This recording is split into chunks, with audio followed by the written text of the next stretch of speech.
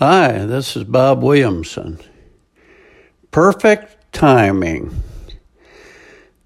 I have written many times about having concern for my kids and grandkids due to the Antichrist position of so many in the world. The if it is wrong, it is right mentality seems to be gaining momentum. And I fear that my grandkids might be swayed by their venom, especially when they attend college.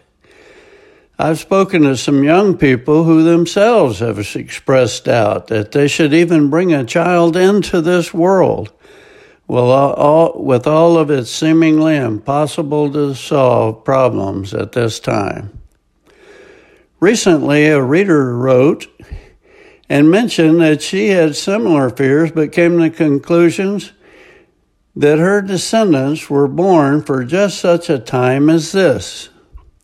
I've not been able to get this off my mind for several days now. I have come to the conclusion that my God, who has cared for me and loved me in spite of my black sins and has blessed me with the greatest gift anyone could want, a wonderful family, will keep them safe. Who am I to question God's wisdom? I don't have the ability to look into the future and see how they will weather the storms of this wicked world.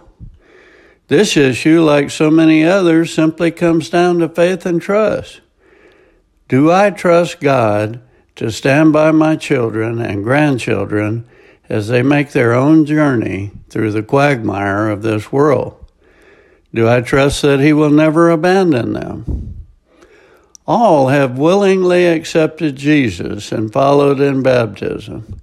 And I know that God will never abandon any of us. I just need to trust Him and have faith, especially during hard times. Temptations have been around since the Garden of Eden. As I look at my own life, I yielded to the temptations of alcohol and drug addiction, violence, and outright rebellion against anyone and everyone. I was not a Christian, but Jesus reached out to me and I put my faith in Him, and He adopted me as His son. After that, I chose to follow Him and have done so for 50 years. Yes, it's true, I've not led a perfect life, nor will I ever achieve perfection until I pass through the veil and leave this world for my eternal home with God. The bottom line is, though, I know that God will never abandon me, and I will never abandon Him. Without question, the world is evil and getting worse every day. But God has promised never to abandon those whom He loves, us. And we must take a deep breath and have faith in Him and trust Him with the most important thing in our lives, our families.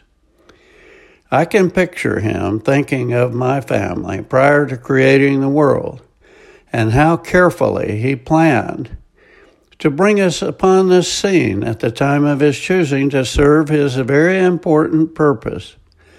I don't know what it might be, but I believe with all my heart that it is for good.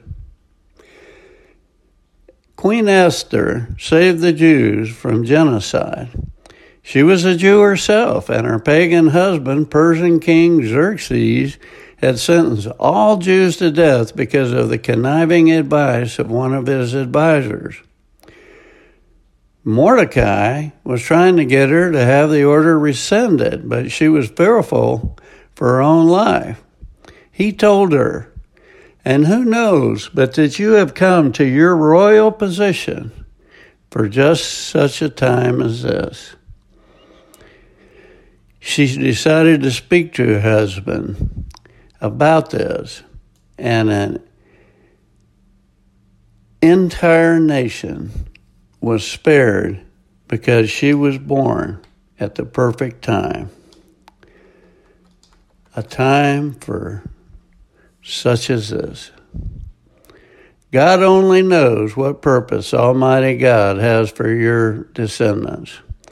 Will they become modern-day Esthers, or Charles Spurgeon's or Billy Graham's. Trust him and have faith.